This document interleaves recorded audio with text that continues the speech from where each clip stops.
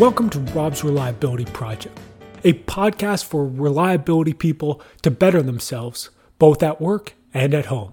Now let's get rolling. Hey guys, welcome back to Rob's Reliability Project. I'm Rob Kalwarowski. On this week's episode, I welcome Shadrach Stevens to talk about collaboration, reliability leadership, and using the voice of the customer to push your reliability initiatives. If you haven't yet, check out my website, robsreliability.com, and sign up for my weekly reliability newsletter with some extra bonus content. Also, if you like the show, I'd really appreciate it if you told your colleagues about it and follow Rob's Reliability Project on LinkedIn. Thanks for listening. Do you want a better reliability program? Do you want better data quality in your CMMS? Well, having frustrated and overworked shop floor people isn't the way to get that great reliability program. Often we make our mechanics, millwrights, and operators do paper rounds and then transcribe that information into a desktop CMMS. This causes more frustration and will likely lose data quality in that process. So why don't we try something different? Upkeep Maintenance Management is different. It's a mobile-first CMMS that takes the work out of work orders with its easy-to-use mobile application. With a snap of a picture and just a few keystrokes on your mobile device, you can update work orders in a matter of seconds. Upkeep is a mobile-first CMMS designed to be easy for your maintenance personnel. So easy, it was voted number one for ease of use by maintenance teams. Rob's Reliability Project has partnered with Upkeep to not only give you a great mobile-first CMMS, but also, if you purchase an annual subscription, you get 1 month free and a bonus 1 hour free coaching call with me. Make your reliability program better and make your tech's lives easier by going to robsreliability.com/upkeep and sign up today. Hey guys, we're back and I have a great guest today. I'm here with Shadrach Stevens. Shadrach, how are you today? Doing awesome. Thanks for asking. Awesome. No, thanks for joining us on the show. I wanted to have you on because I saw that you guys posted a background of one of the, actually, I think Sonia was the first guest I had on this podcast, at least on the episodes that are still up. So you guys posted a background on Sonia on Reengineer. And so I had to have you guys on. Oh, absolutely. Yeah. Sonia has been probably one of our biggest advocates with the new Reengineer project. And actually a lot of credit goes to her.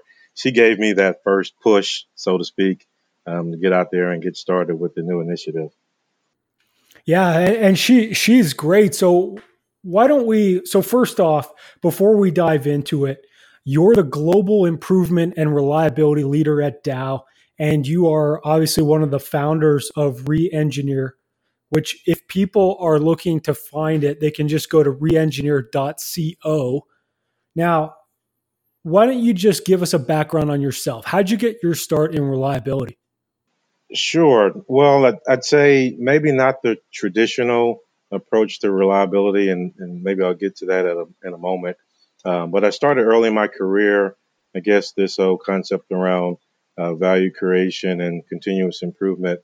But I started my career at a summer internship at Ford Motor Company. And in that particular role, I was given an opportunity by my leader to attend some Six Sigma training. And in partnership with the maintenance engineering internship, I was able to learn a lot about defect elimination. I also did a few intern projects to help reduce some of the downtime within that particular plant, and also got a chance to improve upon the operator experience. And so I think, that's where I got my first taste of reliability, even though it may not have been called that in that fashion within Six Sigma.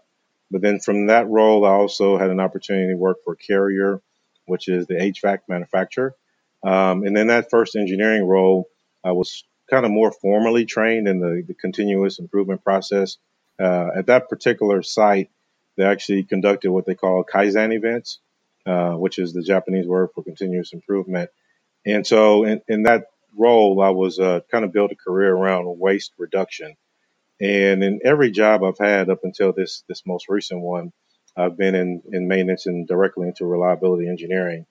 And in that particular job, I was tasked with doing a few Kaizen events to improve upon first pass yield and maintenance downtime. So even though the continuous improvement or waste reduction initiatives were there more for more productivity's sake, I was able to use some of those methodologies for my maintenance role in reducing downtime. But I'd say, through those couple of interactions with some of the formal trainings I've had, it was when I actually started working at Dow, where I was formally trained on the Behringer's reliability engineering principles. And so I got exposure to mean time between failure, Weibull analysis, learned how to do reliability growth plots. And actually, my first official reliability project was to develop an instrument reliability model to be leveraged across the plant there in Freeport. So I learned a lot about process instrumentation. I also had a very powerful team of engineers and technologists that supported me on that project. But in that first couple of years where we implemented this particular strategy, we were able to address about $4 million of repetitive maintenance challenges. And so that was my kind of kickstart into reliability, is going through that Behringer Reliability Engineering Principles course. And then by that time, I had a few years of experience with the continuous improvement side of things. And so I've learned really quickly that all of these methodologies, match with the reliability principles, can really help accelerate your reliability improvement. So I've tried to keep that as a foundation throughout my entire career. Oh yeah, I agree 100%. And it's something that you kind of touched on. You said it was a little bit different, but to me, I think if you talk to anyone who actually knows reliability, like I see that continuous improvement reliability, it doesn't matter if you're on the increasing production side or increasing output side, or if you're reducing the downtime. At the end of the day, your plant becomes more profitable. And, I just see like it doesn't, it's kind of like running. If you run forward or you run backwards, you're still going somewhere. So if you're going in the right direction, it doesn't really matter what you call it. Yeah, absolutely. I think if, I haven't seen this in industry yet, but if you can take, some of those methodologies and the best of the tool sets of each one of those and combine them into just one overall overarching improvement methodology, I think you'll see a lot of growth potential between the Six Sigma world, continuous improvement, and also reliability principles. And I guess, it's maybe a shame that we haven't done something like that in our industry yet. We kind of keep them in separate silos. But that's one thing I've tried to really do, is merge the worlds together, ultimately to come back to value creation for the plants that I supported. Yeah, well, if you haven't seen it, we could do it right now. Hey, let's do it, man. We have re-engineer is up, so there's no telling where we're going with the new initiative. That's right. So, why don't you tell us a little bit about Reengineer? So, for people listening, they can go to reengineer.co. Now, what's the goal of that website, and like give us the spiel on it? Sure. So yeah, re-engineer is really my latest project. It started really as a personal project, but we've grown quite a bit over the last 4 months into in adopting a few team members. But I've always had a passion for value creation throughout my career. And I was told early in that career, for engineers, your core responsibility is to create 5 to 7 times your salary every year. And one of my good mentors mentioned that to me early in my Dow career. And everywhere I've worked, I've tried to keep that really in the forefront. Is that, obviously you work for a corporation or business. One of your core deliverables is to make sure it's valuable. And you try to, as best as you can, monetize that work that you do into a certain value creation. So I've done that in my foundation and throughout my career. And with the re-engineer, uh, if I could put it very simply, imagine that if you logged into a re-engineer account and you posted a challenge that you're experiencing at work or at business or at home, and within a few hours, you were able to get several responses in your inbox on some perspectives on how to address that challenge. And that's really the power of the re-engineer concept, is that we want to drive a more collaborative discussion around creating value.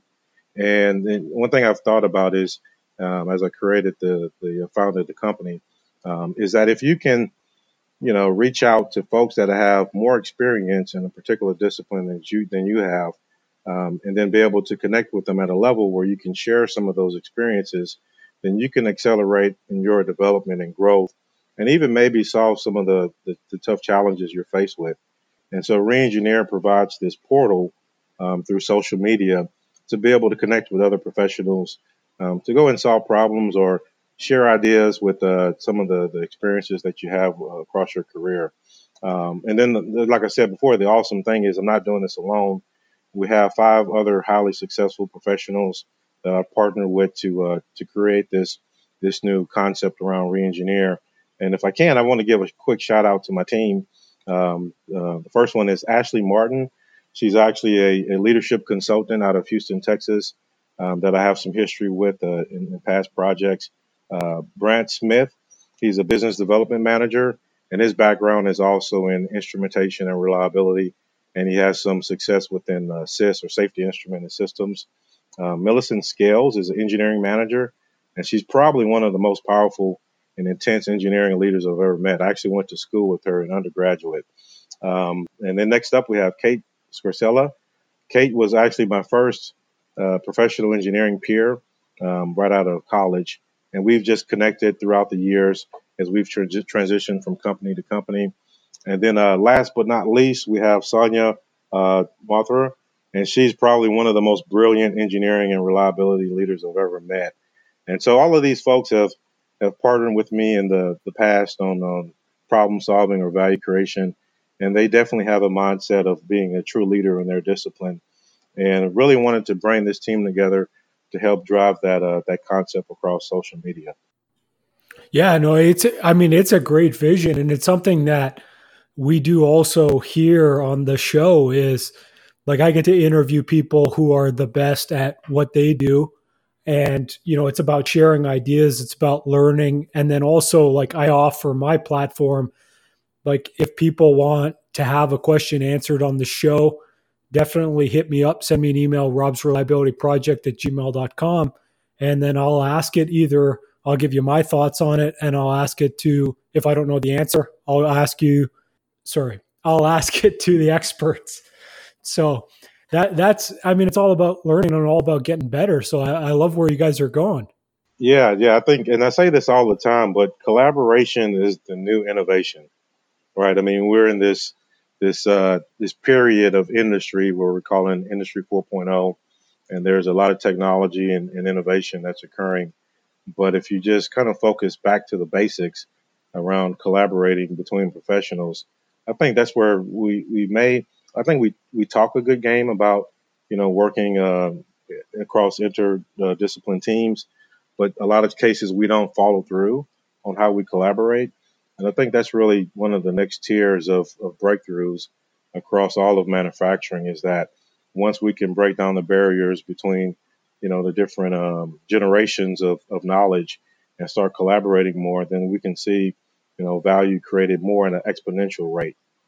And also with the re-engineer concept, we're not only just focused on STEM, which is science, technology, engineering, and mathematics, but we also try to lean towards, diversity and inclusion, and also continuous improvement. As you're probably aware, there's a lot of movement in the D&I space across the industry, and we want to make sure that we're also giving a voice to people that don't commonly have a voice, as they work towards developing themselves across STEM disciplines. Oh yeah. Yeah, no, I definitely think collaboration's the next. It's not the next. It is, like, it's always been this way, and you really see it. And I was actually having a conversation this morning, well, recording another podcast with another company that they're doing machine learning, artificial intelligence, and the conversation at the end, we ended back up to this whole, it's about culture, it's about change management, it's about people. And it's kind of funny because a few years ago, I was at a site and I was talking to one of the mechanics who works on the floor, and he was kind of complaining about this. They got a new piece of equipment, and it was designed. There was a new design to it, and they were having really problems with it. And he said to me, he said, you know, there's never new problems. There's only new engineers. I think I might have heard that a time or two in my career.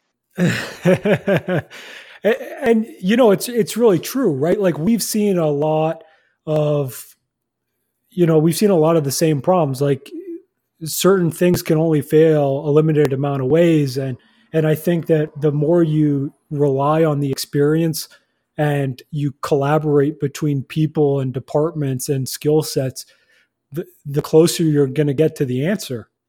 Oh, no doubt. I think if so, I've been in my career uh, 15, 16 years, and if I look back, probably some of the most impactful projects that I've worked on really were the result of some very significant collaborations.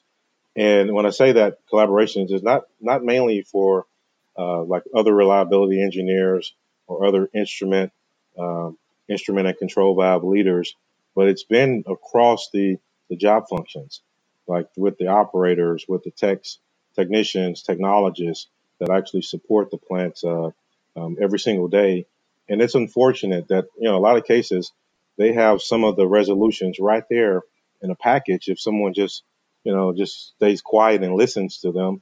But if I look back across my career, a lot of those main projects that I've delivered upon has come as a result of really listening to the technical folks, and then just being really a voice for them, because I think they do have good solutions, and they provide, like in your case, your example, provide very good input into projects, into maybe some of the past sins of the past. And I think it's unfortunate, but I really want to drive in, including with this reengineer concept, is how do you engage at all levels of your organization, or folks or professionals that are from the shop floor level all the way up to the leadership ranks, because I think everybody has really good keen insight that they can provide input into being successful. But yeah, I agree with you, man. It's something that I think we have to really focus more on to be more inclusive to all levels of the organization.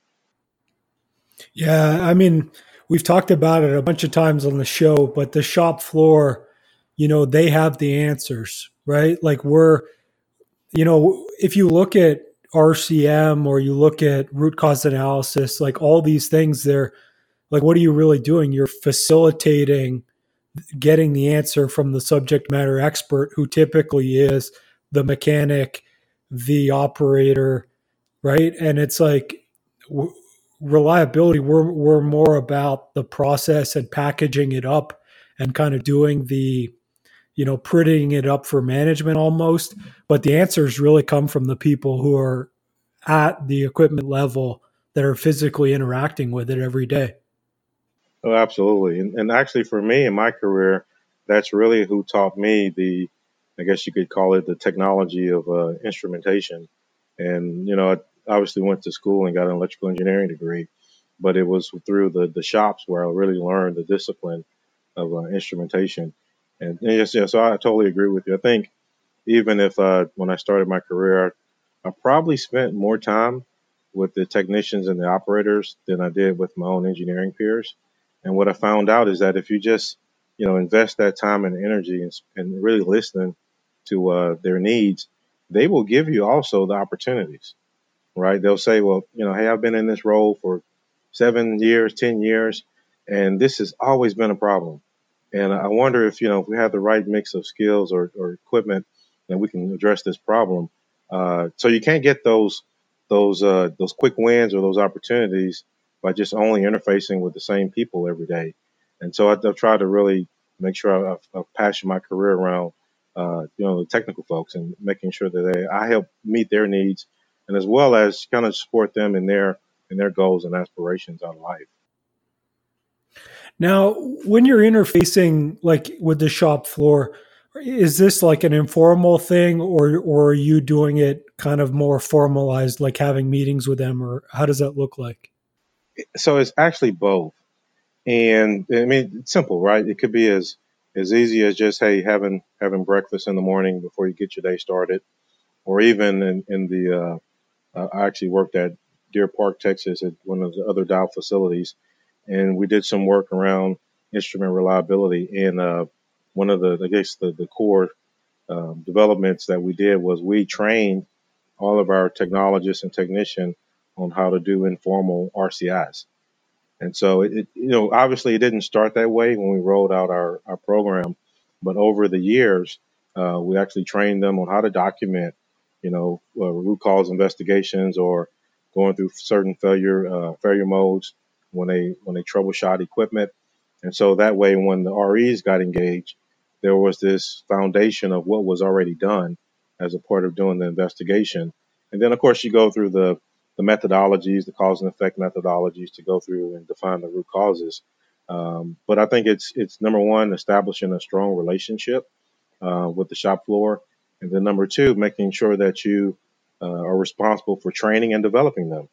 Even though I was an instrument reliability engineer in that particular role, I felt that anyone in our organization could be able to be trained on how to do initial RCIs. And so in that role, we were averaging about 50 or so reactor trips per year. And so there was always an opportunity to go and investigate instrumentation.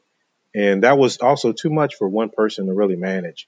So we said, you know what, we'll invest some time and teach these guys how to put together, investigation strategy on what to look for, how to, pull up a database of history to be able to help with their troubleshooting aids.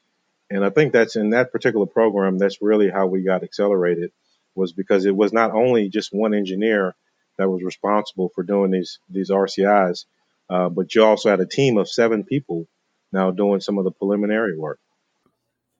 Yeah, having proper documentation is going to be huge, especially like given a lot of the workforce kind of, if you see it kind of how I see it, there's a lot of the trades, they're kind of close to retirement, and if that knowledge walks out the door, we're going to be in a big problem. Oh, absolutely. I think in that particular case, and it's kind of more informal, but so when we would have a particular investigation completed, we would compile a report and send it upwards to our leadership. And actually, one of the technicians came by my office one day and said, "In Shadrach, when you send out those reports, man, they're awesome. You get a lot of great feedback. You even get some kudos for doing a deep drill into the investigation. How can I do that?" And so that particular person was really motivated by that sense of recognition you get when you invest the time and energy to do a very detailed investigation report. And it kind of started off with that moment. And then I saw, well, it picked up with other technicians as they wanted to also be a part of the process of just documenting what was found. And I think I was in that particular role for about 3 years. And the time I left, man, we had a database full of investigative reports that anyone coming in after us will be able to tap into and just kind of see the trail of what was completed across those instrument technologies. And so, yeah, I agree with your point.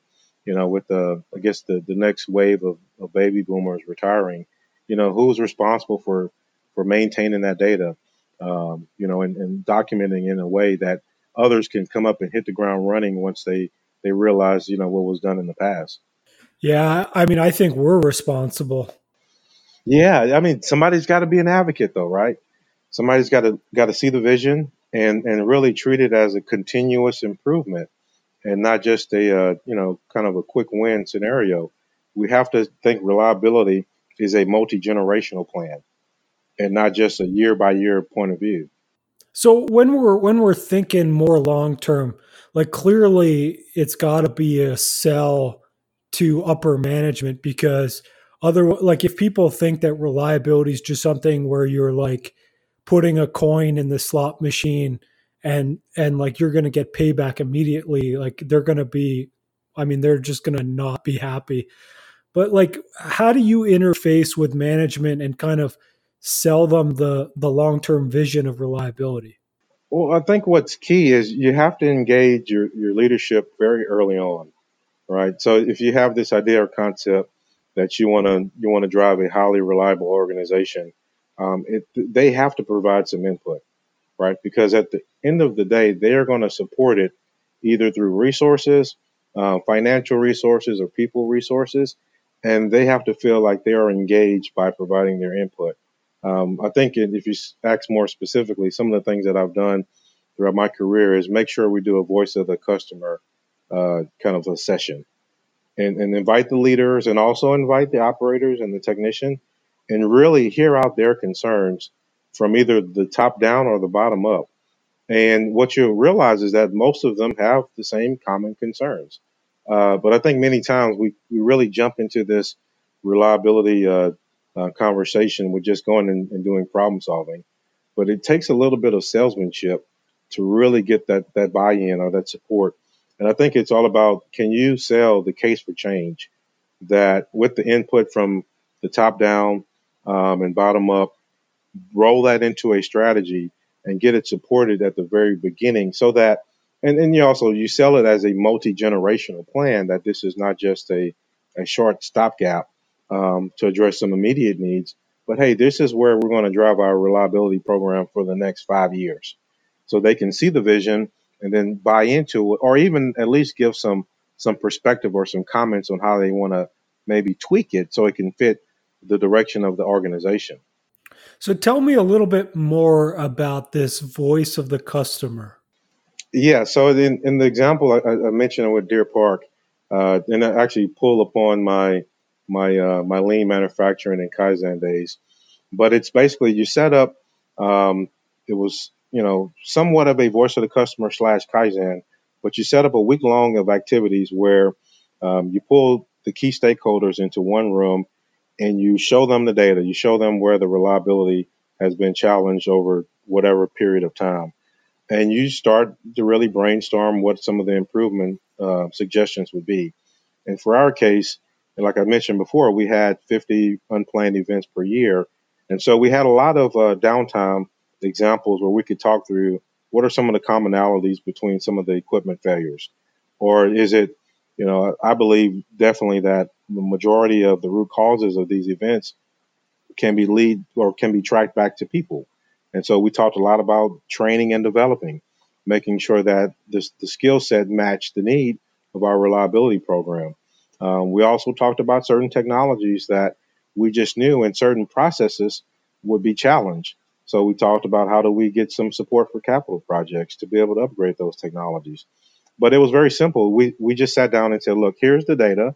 This is what we see. In that particular case, we actually did some visual assessments, and we took some pictures of some of the worst conditions we thought, and we shared that with the leadership. And you could just see the jaws drop, right? When they see that, hey, the reliability is really challenged, but hey, by the way, look at the pictures that represent some of the end of life assets that are out there. So we shared that information to them, and we just sat back and listened. We took notes upon what they thought to be the I guess the immediate needs, and actually that session rolled into what we define as our strategy. The leader said two things: we need to stop the bleeding, and we also need to drive towards a more highly reliable organization.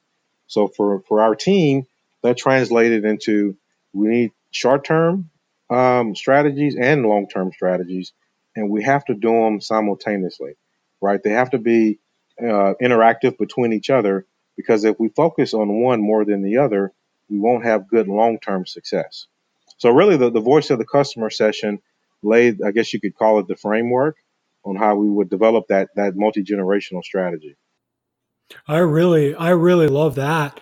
Now, the one thing that I was thinking was, how do you sort of strip away the, I guess it's kind of the reservations that people would have.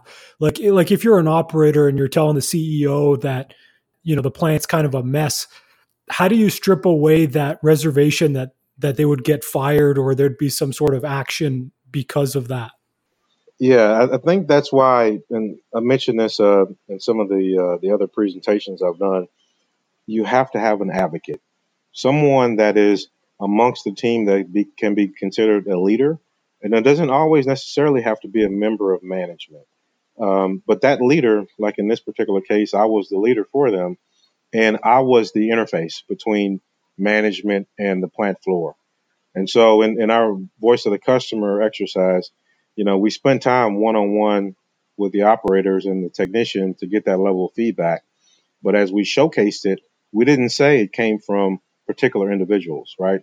We wanted to protect the innocent. So we scrubbed down that information, right? And said, look, these are, we've had an assessment done based upon this level of input from, the maintenance organization, the operations organization, and these are what we consider to be our top opportunities. And not only that, but hey, here's some data that supports it.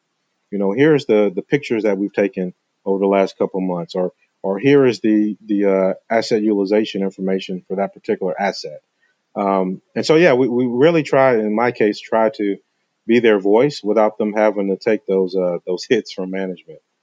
Yeah, no, I really like that, and I think a lot of people listening, like it seems to me like a lot of companies they'll hire an external consultant to kind of be that quote unquote voice of the customer, but you've done it as an internal champion. So, if you're out there and you're listening, like you don't actually have to hire an external consultant. You can be the one who puts this all together and, gets that reliability change. Yeah, and then give me the money, right? Well, I'm never going to say no. You can send the check in the mail. But no, I mean what you call grassroots. If you can take someone that is, so I think you have to be intentional and make sure you have the right fit for that person that's going to be a champion. And if you speak in terms of reliability, obviously that person needs some background in the principles of reliability, maybe some continuous improvement background, and then also they have to know at least a basic foundation of technology, right? If you're in the mechanical discipline, or in my case, instrumentation, I think it is not impossible, but I do think it's long term beneficial to have someone who's not an entry level person to be that champion. And so I would say, yeah, if you're in an organization and you have that foundational level of experience, and maybe you've done some projects where you really drove some value, then yes, you can serve as that champion to gain the support of both the leadership and the peers at the shop floor level.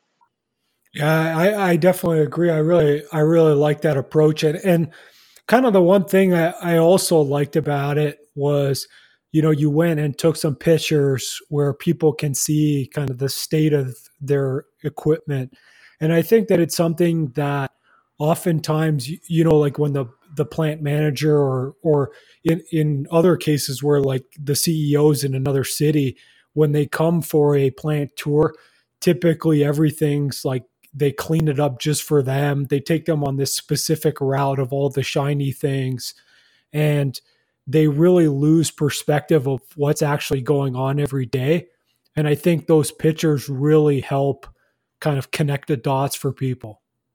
Oh, no doubt. I think, like I mentioned, you have to be a salesman, and one of the things that resonates with people is right pictures. And when they see, of course, those folks in the organization, regional managers or vice presidents, they've come up through the ranks, so they understand a lot of equipment technology, and so they're not so far removed from it. But maybe they need a gentle reminder of some of those types of deficiencies. And in our particular case, we did, I think it was around 10,000 assessments, and probably a fourth of them had a level of deficiency that, if not addressed within the next 5 years, would potentially cause the plant to shut down. And so when you tell that story and back it up with some pictorial representation or some perspective, I think you definitely gain some ground with the buy-in. But you got to be careful too, right? Because it comes with, once you get the support, it comes with some accountability. that now you're going to actually go out there and execute. And I think that's one of the elements that we spend probably less time with. We spend a tremendous amount of time in building the case, putting together the strategy, but sometimes not as much focus is on the execution plan.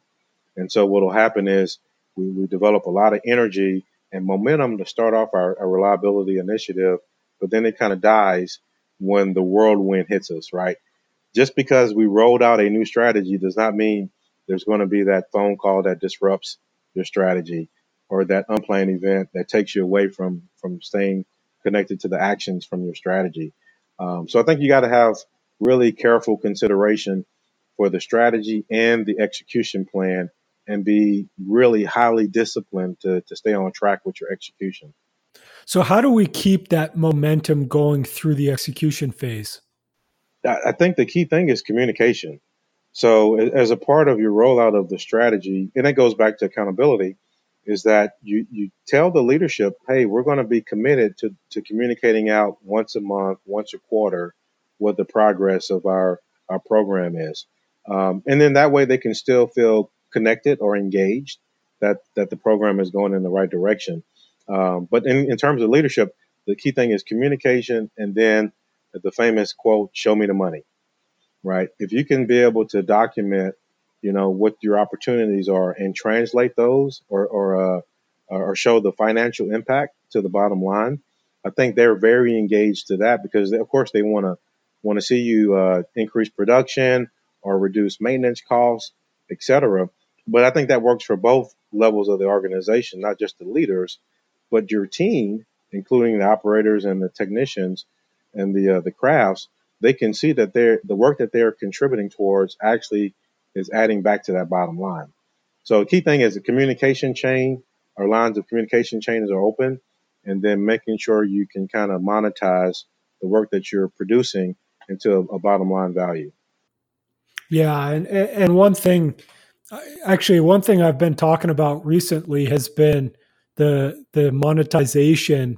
Like, what does that look like to you? Because oftentimes we'll see monetization which is significantly higher than sort of what's possible, or in other cases it's significantly lower than probably what's actually happening. I think I just speak off of experience. What I've always tried to do is have a very good relationship with someone in finance and accounting, right? Because you don't want to publish potential savings without it being vetted through and close to actuality. So in our case, in the Deer Park situation, we did have someone on our team that was able to give us not we didn't we came up with the downtime, and then they helped translate into what EBIT savings that would be. So that way, if we were ever challenged from a financial standpoint, that we pulled some number out of the sky, we could track that back to where it actually hit against EBITDA. I like that approach, and I've had throughout my career, I've had some issues with that opportunity cost or downtime cost. So that'll be for another show. Yeah, maybe I'm making it seem more simple than it is. There is a lot, a lot of research and investigative work that you have to do. But the key thing is you don't have to do it as a reliability professional. There are folks in your organization that can help you produce what those financial results are. And there may be some barriers to being able to actually attain that information, but then that's when you get to the ranks of leadership and you tell them, hey, this is needed to tell our story, right? If we think there's a lot of potential out there and we want some investment, then we need to understand what that translates into financial savings for our organization. Absolutely. I couldn't agree more. And really, that internal marketing, it's so huge because especially if you can give credit to, one of the shop floor guys or one of the operators, if you can give that credit and make them look good as part of your reliability initiative, you're just going to build momentum and keep that going. Oh, absolutely. That's going to be key. I mean, that's one of the elements to sustaining that momentum is when they feel like they can get the recognition for contributing to the overall success And it's not just a story, but hey, here's, you by reducing these control valve repairs, you save $50,000, $100,000. That's something that they can put in their performance at the end of the year, and helps them even get compete better for raises or promotions, etc. Which I think that as engineers, we have that obligation to get back to our peers from the shop floor perspective. Absolutely. Absolutely. I couldn't agree more. The last question I got for you before we get you out of here is, we've seen a lot of technology kind of come through the pipes recently, augmented reality, virtual reality, machine learning, AI, those types of things. Where do you see the future of reliability going? Well, I will say machine learning or condition based maintenance, condition based monitoring has been around for a while. And the reason why I say that is I remember going into Deer Park, and they had a subset of asset management tools. This was back in the 2010-11 timeframe. That in that particular period, those asset tools were there even 10 years plus. So I like where the industry is going with machine learning, but I will say it's been around for a while. I think now that we're just really getting engaged to certain applications where it's driving some benefit. But I do think the next 2 to 5 years, and this is maybe something that's totally in left field, but I've been doing some research around this topic, and there's a certain concept called XaaS, and that means as a service. I'm not sure if you've heard of that before, but when you look at the top 50 tech companies in the world, they are realizing more revenue growth in services than in traditional products in technology. And I think we talked about this earlier in the call, but many of our baby boomers are retiring, and companies are looking for ways to leverage more expertise. And I think providing more reliability services versus just only providing the technology is what we're going to start seeing in the next several years. And just a quick data point to represent that, from 2011 to 2017, technology products have revenues have gone down $200 billion, but services are up $50 billion in that time frame. So that lets me believe the trend is going more toward that service based organizations where they may sell AR or VR technologies, but they also going to combine that with a package that says, I'm going to also sell you the technology, but I'll sell you the service to support the technology so that we can realize the value. Yeah, no, I really like that. And I guess, they're probably selling our data on the back end anyways, but that's another story. So Shadrach, I had a great time with this interview, and we're definitely going to have you back on in the future. Now, do you have anything to plug? Like, are you going to be at any conferences coming up? People, obviously, they should check out reengineer.co. Do you want them to follow you on LinkedIn? Like, give us the spiel. Yeah. So, yeah, my latest project, Reengineer, is where I'm spending a lot of attention and focus on. I think it has a tremendous opportunity for us to collaborate at a higher level. So, if you want to get engaged with the initiative, you can go to LinkedIn at Reengineer. There's an actual group page that you can assign to, and then also in Facebook, we have a group page there, and also a specific Facebook group called Reengineer. So I would say look us up there. I think the simplest way to get connected to our initiative is through our website, reengineer.co. And on there, you're going to see a whole consortium of topics with reliability, continuous improvement. There's also some diversity and inclusion topics. At least once a week or so, we'll do a particular feature for a up and coming trending leader and get some perspectives from folks across the industry. So you can go on there and to our blog and read some of those particular examples. And we're also starting a new section, which is case studies. So if you have any case studies that you've developed or documented over the years, and you'd like to share those with other professionals, we can get plugged in on reengineer.co and submit the case studies there.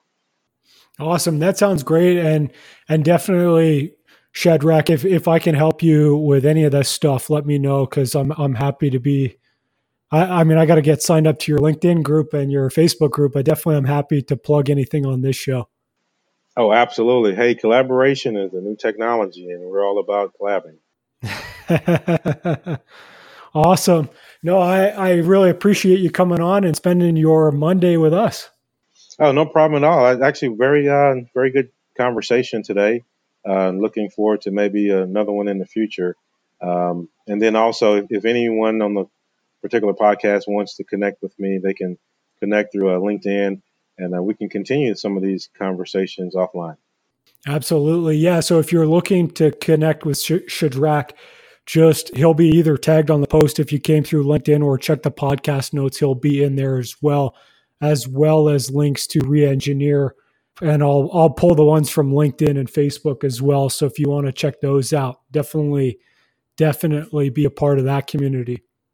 So Shadrach, thanks for joining us today. Awesome. I really appreciate the opportunity, and I'd love to connect again in the future. Absolutely. And everyone listening, I appreciate you guys listening. And if you haven't yet, subscribe to the podcast. Also, check out my website, robsreliability.com, and we'll see you all next week.